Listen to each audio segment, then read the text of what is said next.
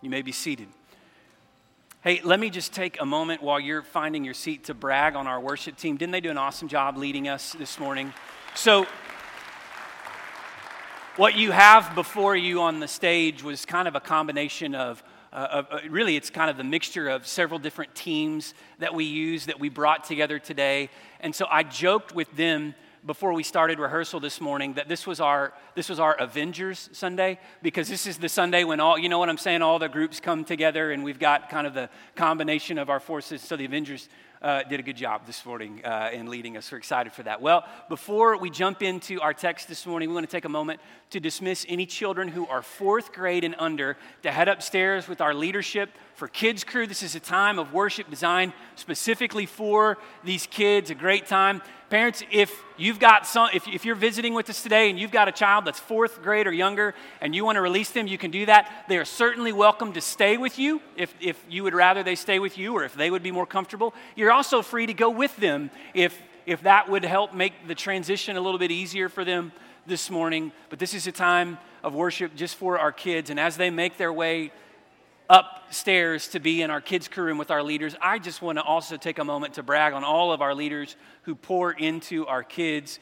We've got right now, even not just these that you've seen moving, but down the hall in our preschool area, we've got a team of people who are rocking babies and making crafts with 3-year-olds and we're just grateful for their service, that they are faithful each and every week. We have a rotation of people that do that, and we're blessed. We're thankful to have them. Acts chapter 13 this morning. Now, you may say, Acts, hang on a second, because if you've been with us for the last few months really this year, you know that we are working our way systematically through the Bible. But we are going to be in Acts this morning rather than where we've been in the Old Testament. And the reason is because I've chosen a text this morning that offers sort of a summary of sorts, okay? Like a summary that brings all the things together. So this is what we're doing this year in 2023. We are working our way through the Bible in 2023. We're doing a reading plan together. And if you would like to join with us, then we would invite you. Jump in with us. It may be Easter Sunday, and we may be about a quarter of the way through the year, but you can either start in the beginning or you can just find out where we are now and just jump in with us. If you go to our website, there on the same page where our sermons live on our website, you can find a link that will connect you to a Bible reading plan that we are using this year. Also, if you use the Bible app, the YouVersion Bible app, for those that use that, just pick the canonical reading plan for the year. Canonical just means that you start in Genesis and you read it like a book all the way to Revelation, as opposed to a chronological reading plan, which is where you follow more of like the historical timeline of when things would have happened. So with the chronological plan, you jump around a little bit. Canonical plan, you just start in chapter 1 and read to the end, as it were, okay? But you can follow along. Also, if you're savvy enough to do this, you can just wait around till after the message today, and we'll have announcement slides that scroll, and on one of those slides, there's a QR code that you can just scan that QR code, and it'll take you to the page on our website where you can link directly from there. But we would encourage you, jump in with us in the Bible reading plan. We've been reading in recent days in 1st and 2nd Samuel. Even this week, we just started in the last few days in 1st Kings, and we're going through the story of the life of David and David's sons and all that happened in the life of Israel during the time that David reigned, and then his son Solomon now begins to reign, as we've started reading in 1 Kings, in those early chapters of 1 Kings. And so what we see in the life of David is we see someone who lived with the heart of God. Now, if you've read along, you know that doesn't mean that David was perfect. In fact, far from it. David was actually a rather complicated figure. He was a complicated guy, and the history of who David was and what David did, I mean, really, to get the full picture of that, you're going to have to read that. But we know, nonetheless, that despite his flaws, despite his imperfections, David was a man after God's heart, because God says as much. 1 Samuel chapter 13, God says that I have found a man to rule over Israel who's a man after my heart. Acts chapter 13, the passage that we're going to look at even today, in Acts 13, it refers to David as a man after God's heart. So in spite of all his complications, in spite of his strengths and his weaknesses, David was a man after God's own heart. Now, before we really even get into the message, this isn't the main thrust of the message, but can we just stop there and say there's hope for us? When we look at a figure like David, when we understand who David was and what David did, there's hope for us in that, because David was not perfect. He wasn't anything close to perfect. And yet, God used him because he was yielded to the Lord. He made himself available to God. And my hope is that this morning you would be challenged to make yourself available to God. Are you perfect? Let me answer for you. No. I saw a lot of wives nudging their husbands in that moment. No, you're not perfect. But you know what? The goal isn't perfection. The goal is to be healthy. The goal is to be healthy before the Lord, to be yielded to him, to be submitted to him. We know that this side of heaven, we will never be perfect. And yet, praise God, someday we will be perfect. And we will be with Jesus forever and ever to come in that perfected state because of what we sang about, what we celebrated, what we've gathered together for this morning, because of the resurrection of Jesus, that he conquered sin and death on our behalf so that we can have victory. And we trust in his promise that someday he's coming again. And when he comes again, he will inaugurate an eternal kingdom that will reign and rule forever. And even in the meantime, we know that he reigns in heaven and he can have lordship over our hearts and our lives if we live surrendered to him. When I was in high school, I had a class. This was my sophomore year of high school. The teacher in the class was Mr. Morrison, Bob Morrison. Bob Morrison was both at the same time my government teacher, so I was in a class at school that was called government, and go figure, we studied the United States government. That was the whole point of the class, right?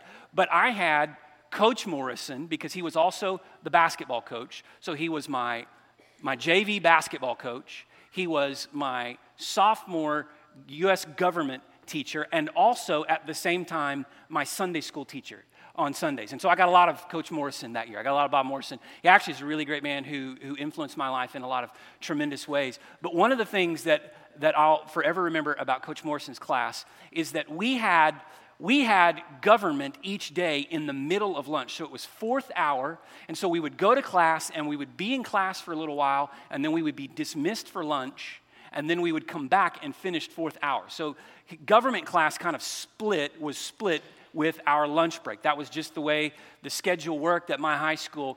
And when we came back from lunch each day, Coach Morrison would be sitting at his desk with his feet on the desk, and he would have his little radio sitting behind his desk, and he'd be like, when it was time to start up on the second half of class, he'd be like, all right, you guys listen up. And he would turn up AM 1000, and you know what we would listen to at noon each day?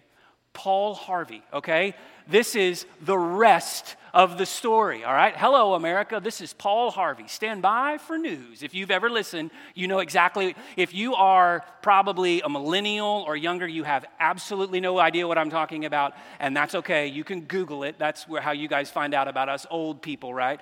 But you can Google that, and you can learn about Paul Harvey and the rest of the story. Well, the reason I bring that up is because every day what Paul Harvey would do is he would start in and he would tell a news story, and he would build kind of to that point of a cliffhanger, and then he would say, all right, and stand by. We'll come back in just a minute with the rest of the story. And then he'd take a break and sell a few commercials and, do his pitch and that sort of thing, and he'd come back and tell the rest of the story. Well, what we have in Acts 13 in so many ways is like the rest of the story. Everything that we've read in the Old Testament has been building up to that moment of crescendo. Last week we studied in 2 Samuel chapter 7 what we called the Davidic covenant. That was a special covenant, a special promise that God made to David about someone who would reign on the throne of David forever. But what we understood is that God wasn't promising an earthly king and an earthly kingdom, though there was an element of its timely fulfillment. But really what God was promising David was something that was far greater, a spiritual king and a spiritual kingdom that would reign and rule forever, and that Jesus was the fulfillment of that promise. And Acts chapter 13 helps to paint that picture for us. If you imagine this as we read this together in a moment, if you can hear Paul Harvey's voice, and I can, imagine that I'm reading this in Paul Harvey's distinctive. I'm not even going to try to do that, right? That would make a mockery of the moment. But imagine that we're getting the rest of the story, as it were. And so let's read together in Acts 13. I want to just begin in verse 17. Acts 13, beginning in verse 17. And I'm gonna stop at certain points and just point to a few things, but we're gonna read all the way to verse 41, okay? So from 17 to 41, I'm gonna point to a few highlights along the way. But let's read about this story that we find ourselves in.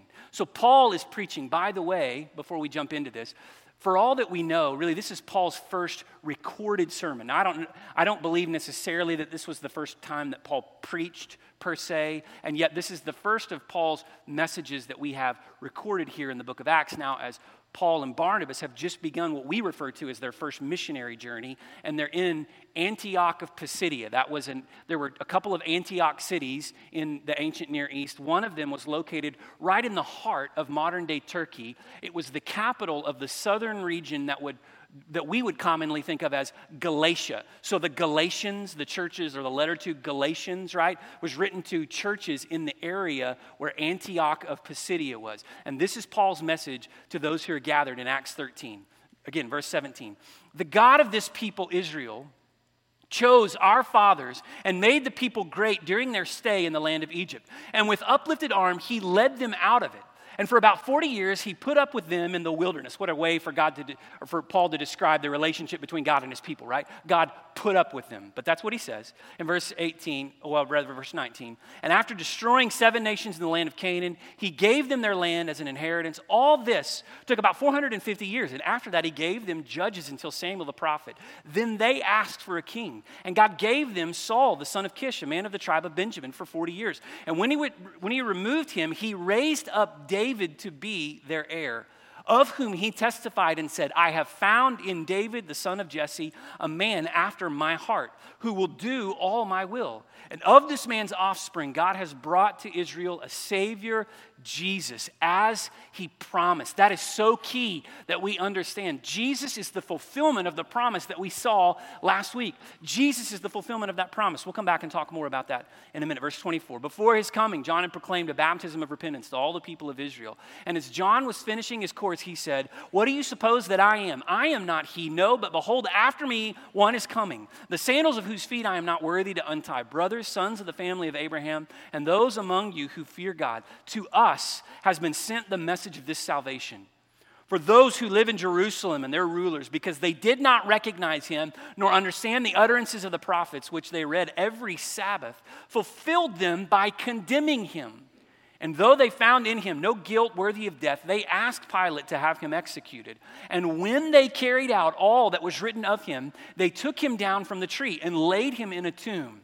And this verse is important. But God raised him from the dead. And for many days he appeared to those who had come up with him from Galilee to Jerusalem, who are now his witnesses to the people. And we bring you the good news that what God promised to the fathers, this he has fulfilled to us, their children, by raising Jesus, as also is written in the second psalm. Now this morning, what I want us to focus on is this, the heart of what we just read. That what God promised to the fathers, he has fulfilled to us because of Jesus. Let's keep reading. And then this is a quotation from the psalm. You are my son, today I have begotten you. And as for the fact that he raised him from the dead, no more to return to corruption, he has spoken in this way. I will give you the holy and sure blessing of David. Therefore, he says also in another psalm, you will not let your Holy One see corruption. For David, after he had served his purpose of God in his own generation, fell asleep and was laid with his fathers and saw corruption. But he whom God raised up did not see corruption. Let it be known to you, therefore, brothers, that through this man forgiveness of sins is proclaimed to you. And by him, everyone who believes is freed from everything from which you could not be freed by the law of Moses.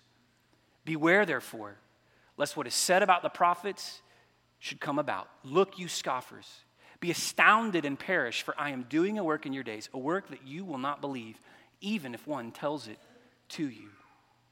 This same Jesus that Paul preached about is the Jesus that we've gathered together this morning to celebrate, to glory in the victory of his resurrection, to celebrate together, just as we do every Sunday when we gather together. Every Sunday for us truly is Resurrection Sunday. Every Sunday is a day that we gather to celebrate the resurrection of Jesus. But this day, most of all, I suppose, on Easter Sunday, we focus on the resurrection of Christ. But did you read? Did you hear? Did you listen and comprehend what Paul said he said that it was because of this resurrection that we have hope. It was because of this resurrection that we have freedom. It was through this resurrection that we can be freed. Because everyone who believes, we read in verse 39, is freed from everything from which you could not be freed by the law. Jesus sets us free when we place our faith and our trust in him. And that's what we celebrate. That's what we come to glory. And that's what we want to proclaim this morning, is the freedom and the forgiveness made available through faith in Jesus. In this passage, there are really three movements that I want us to look at. 3 points that we've provided. You can see on the back of your worship guide, there are 3 main points that you can, as you follow along, and you'll fill in the blanks like we do every week. There are kind of 3 points that are going to drive the message, but these are each of them kind of linked to the 3 movements of this. And in a sense, it's kind of tying it all together, past, present, and future, right? Now, it's not our present, it was Paul's present reality, but nonetheless, he's looking back into the past, he's bringing it into the present moment, and he's pointing to all that God is going to do in the future. And that's what I want us to see this morning as we look at sort of these movements, as we understand what Paul is teaching, because it's just as true and just as applicable to us today in 2023 as it was when Paul preached it the first time. And so the first thing that I want us to see is that through Jesus, we have a foundation for our faith.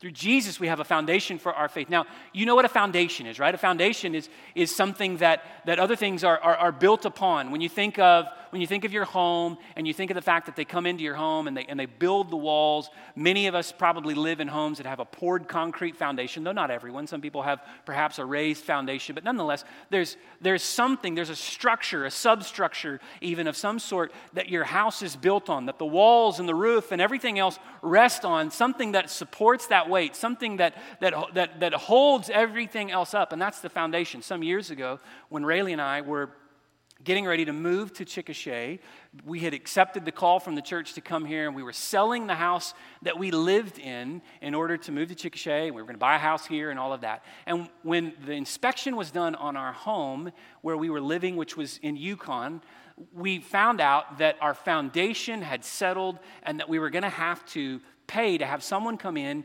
and do piers. They were going to have to drive piers down and essentially jack up our foundation, a corner of the house that had settled, which is a very common thing in Oklahoma because of the type of soil that we have and that sort of thing, that sometimes we have foundation issues. And we couldn't sell our house, we couldn't move on and go through that transaction and all that until we dealt with the issue to our foundation. The truth of the matter is that we all have a foundation of sorts that our lives rest on, a foundation of understanding, a foundation of belief. And you may say, well, I don't have a foundation. And what I would argue is that we do. We all do. Even if you consider yourself to be skeptical about things of Christianity, even if you're here today because you're with family or you're with friends, someone invited you, and maybe you come into this place and you feel somewhat skeptical about the things of Christ. Maybe you even consider yourself sort of secular in your understanding, agnostic, even perhaps some, maybe even as far as to say atheist, but you just consider. But what I would propose is that we all of us have certain presuppositions. All of us have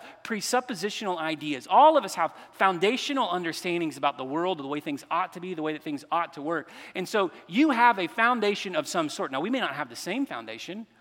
Unreservedly, unapologetically, I would admit that my foundation rests on the Word of God, the truth of God, and that's where I live. That's where I begin. That's the basis of my understanding and my faith. And whether you share that with me or not, the truth is we all have some kind of foundation that our lives rest upon. The question that we've all got to wrestle with is, how secure is my foundation? How secure are the things that uphold my beliefs?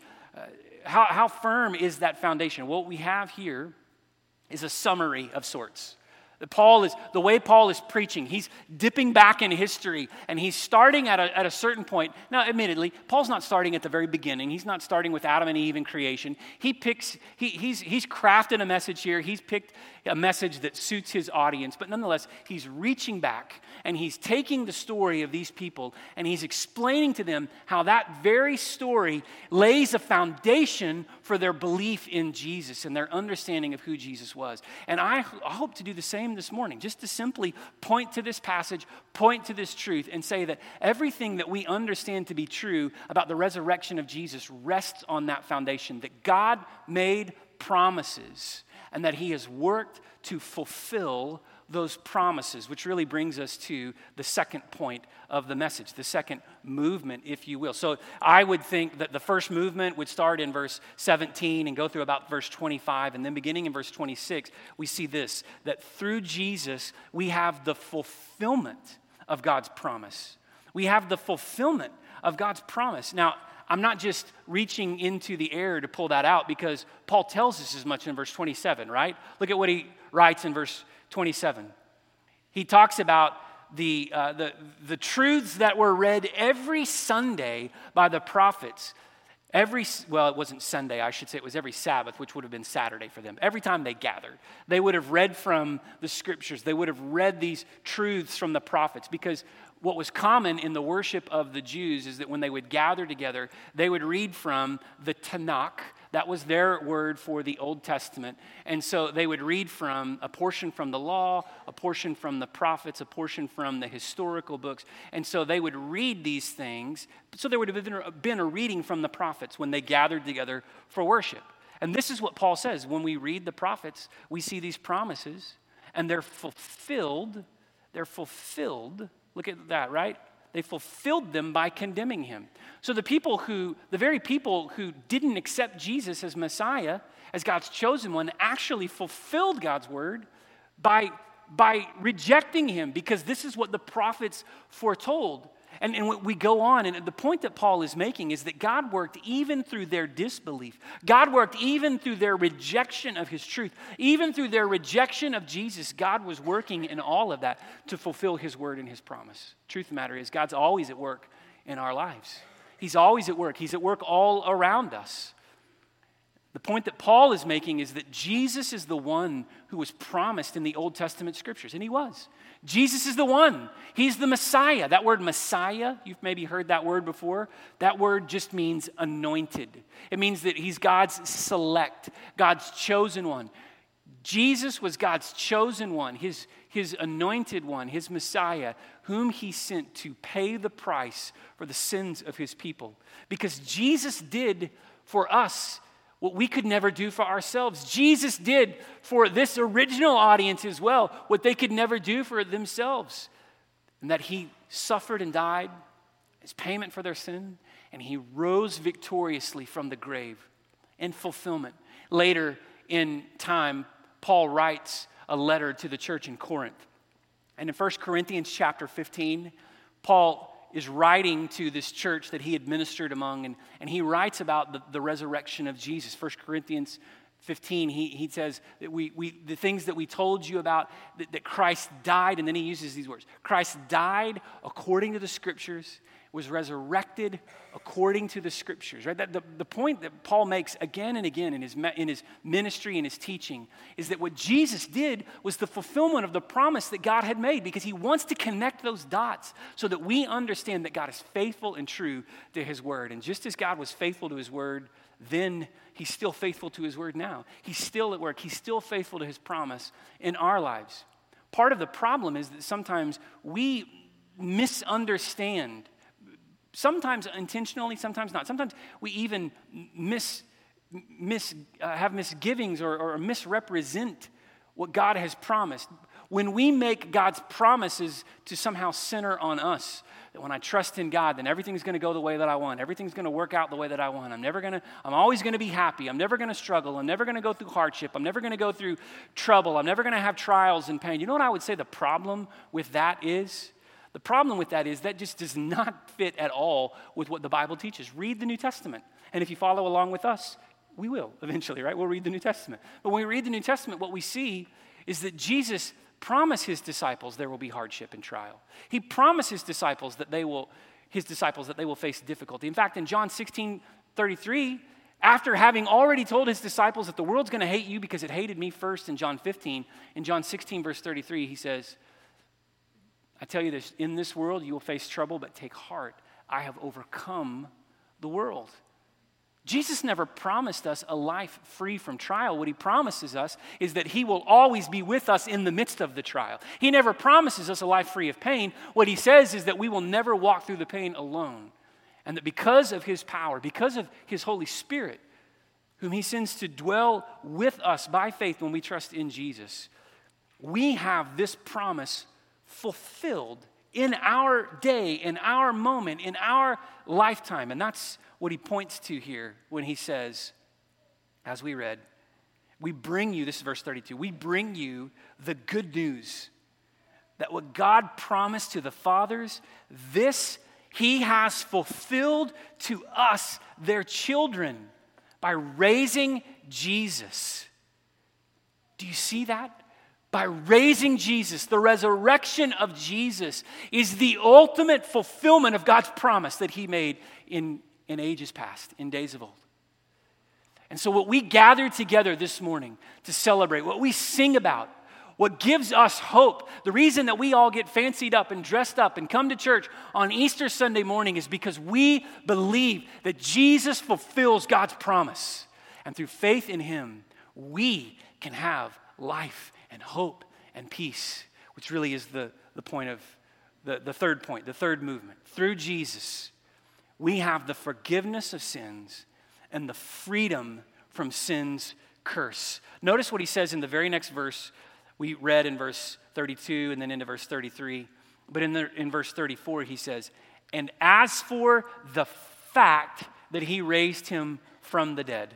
Now that's an important point. He says, as for the fact, the resurrection of Jesus was a fact. It was a fact. It was a factual, actual event. That it did in fact happen. God did raise Jesus from the dead. It is a historical fact. Now, there are some who want to argue the reliability, the historicity of that. We don't have enough time even this morning to chase that, I suppose, in the way that we could. But can I just offer you that the simplest of proofs, this is admittedly rather basic, rather foundational, but the simplest of proofs that would verify, that would testify to the resurrection of Jesus is the church. It's us. It's you and I. When we gather together, we bear witness to the risen Christ. The reason that we're still going in 2023, nearly 2,000 years removed from the resurrection of Jesus, is because, in fact, God did raise Jesus from the dead, as Paul wrote in 1 Corinthians 15. Because in 1 Corinthians 15, he said, if God didn't raise Jesus from the dead, then we, most of all, ought to be pitied. Because we've based our lives on a lie. But in fact, God did raise him from the dead. And so we have everything to glory and celebrate because Jesus is the fulfillment of God's promise. And because Jesus is the fulfillment of that promise, we have the forgiveness of sins and the freedom from sin's curse. What he wrote in verse 38 and verse 39, I think, is really the heart of the message. I mean, if you were to distill this truth down to one central point, what God has been doing all the way back from the time of David and the promise that he made to David, that he would send one who would reign forever on his throne and that he would establish a kingdom that would reign and rule for eternity, which in fact he has done through Jesus. The heart of that message we read in verses 38 and 39. Let it be known to you, therefore, that through this man, of course speaking of Jesus, through Jesus, forgiveness of sins is proclaimed to you, and by him, everyone who believes is freed from everything from which you could not be freed. Do you see that? Through faith in Jesus, we are given freedom from everything, every weight, everything that holds us down, the sin, the curse of sin, and all of its effects, because we know that the wages of sin are death. The curse of sin brings death. But through faith in Jesus, we have life. Because Jesus sets us free. Friends, as we trust in Jesus, we have freedom. Freedom to live in the forgiveness that is made available through the blood of Jesus, which paid the price for our sins, and the resurrection of Jesus, which sealed this promise of conquering sin and death. But not only do we have freedom from sins, but we have freedom from the curse of sin, which means we can have victory in life and hope and joy and peace, even in this moment. Even in this lifetime, in this time that we live now, because Jesus won the victory for us, because Jesus sets us free. But notice that he concludes this message with a warning. And I want to conclude the message this morning with a warning as well, Because read what he goes on to say in the very following verse. Beware, therefore, lest what is said in the prophets should come about. What was said in the prophets, right? That begs the question, what was said in the prophets? Well, he quotes here from the prophets. Look, you scoffers, be astonished and perish, for I am doing a work in your days, a work that you will not believe, even if one tells it to you. In other words, this is the challenge. This is the warning. Beware lest you hear this truth and you think, nah, that's not for me. He's talking to somebody else. That's not for me. I don't need that. Now, friends, every one of us must consider what we do with this truth. Every one of us, whether we do it in this lifetime or whether we do it someday in the time to come when we stand in judgment before Almighty God, every one of us will have to give an account. No one would dare stand before God in that day and say, well, I was a pretty good guy. You know, I loved my family. I was nice to people. Yeah, there were a few mistakes along the way, but I mean, on the whole, I feel like I was all right. Because in the eyes of Almighty God, we are utterly worthless, laid bare. Now, that's not a popular truth a lot these days. We love to build ourselves up, and there's a lot of self-efficacy, a lot of self-affirmation in our modern culture and our modern ideals, and that's a whole other thing to pick apart someday. But the point is just this. The understanding that we all live with is that we are flawed. We are sinful. We are far from perfect.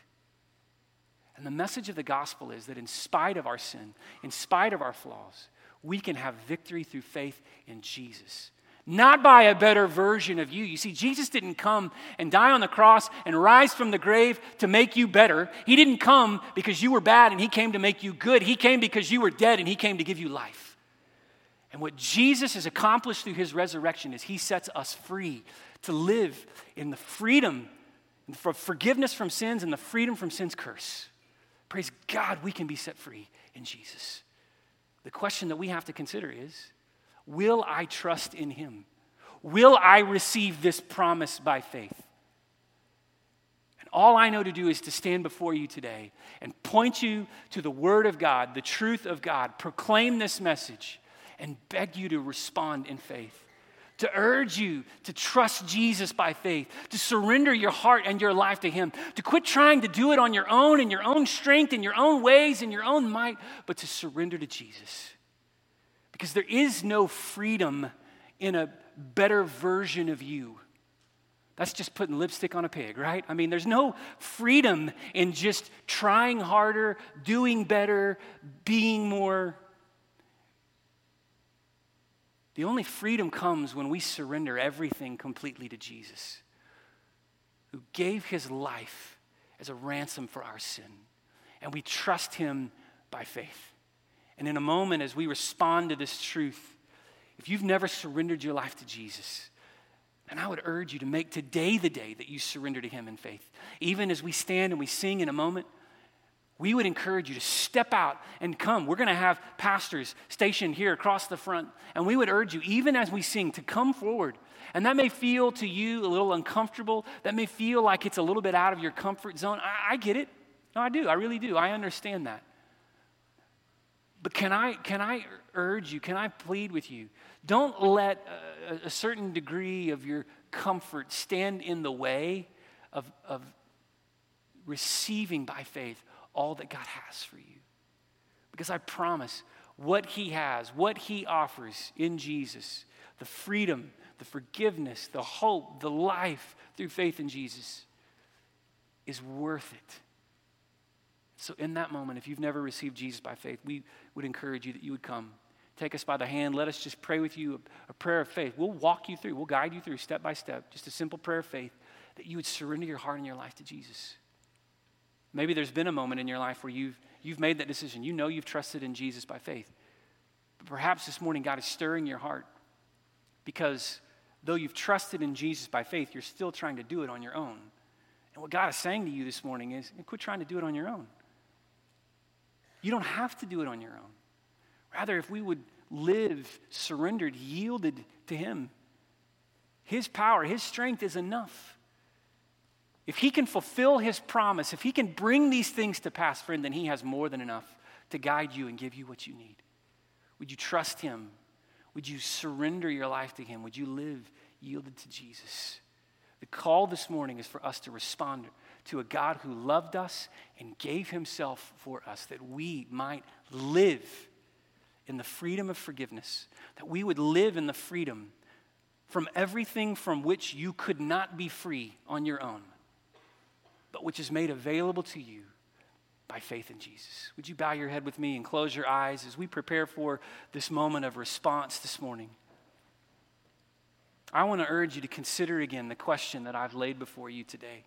Have you trusted Jesus by faith? Have you received by faith his Holy Spirit as the seal of his promise that he gives when we turn to him?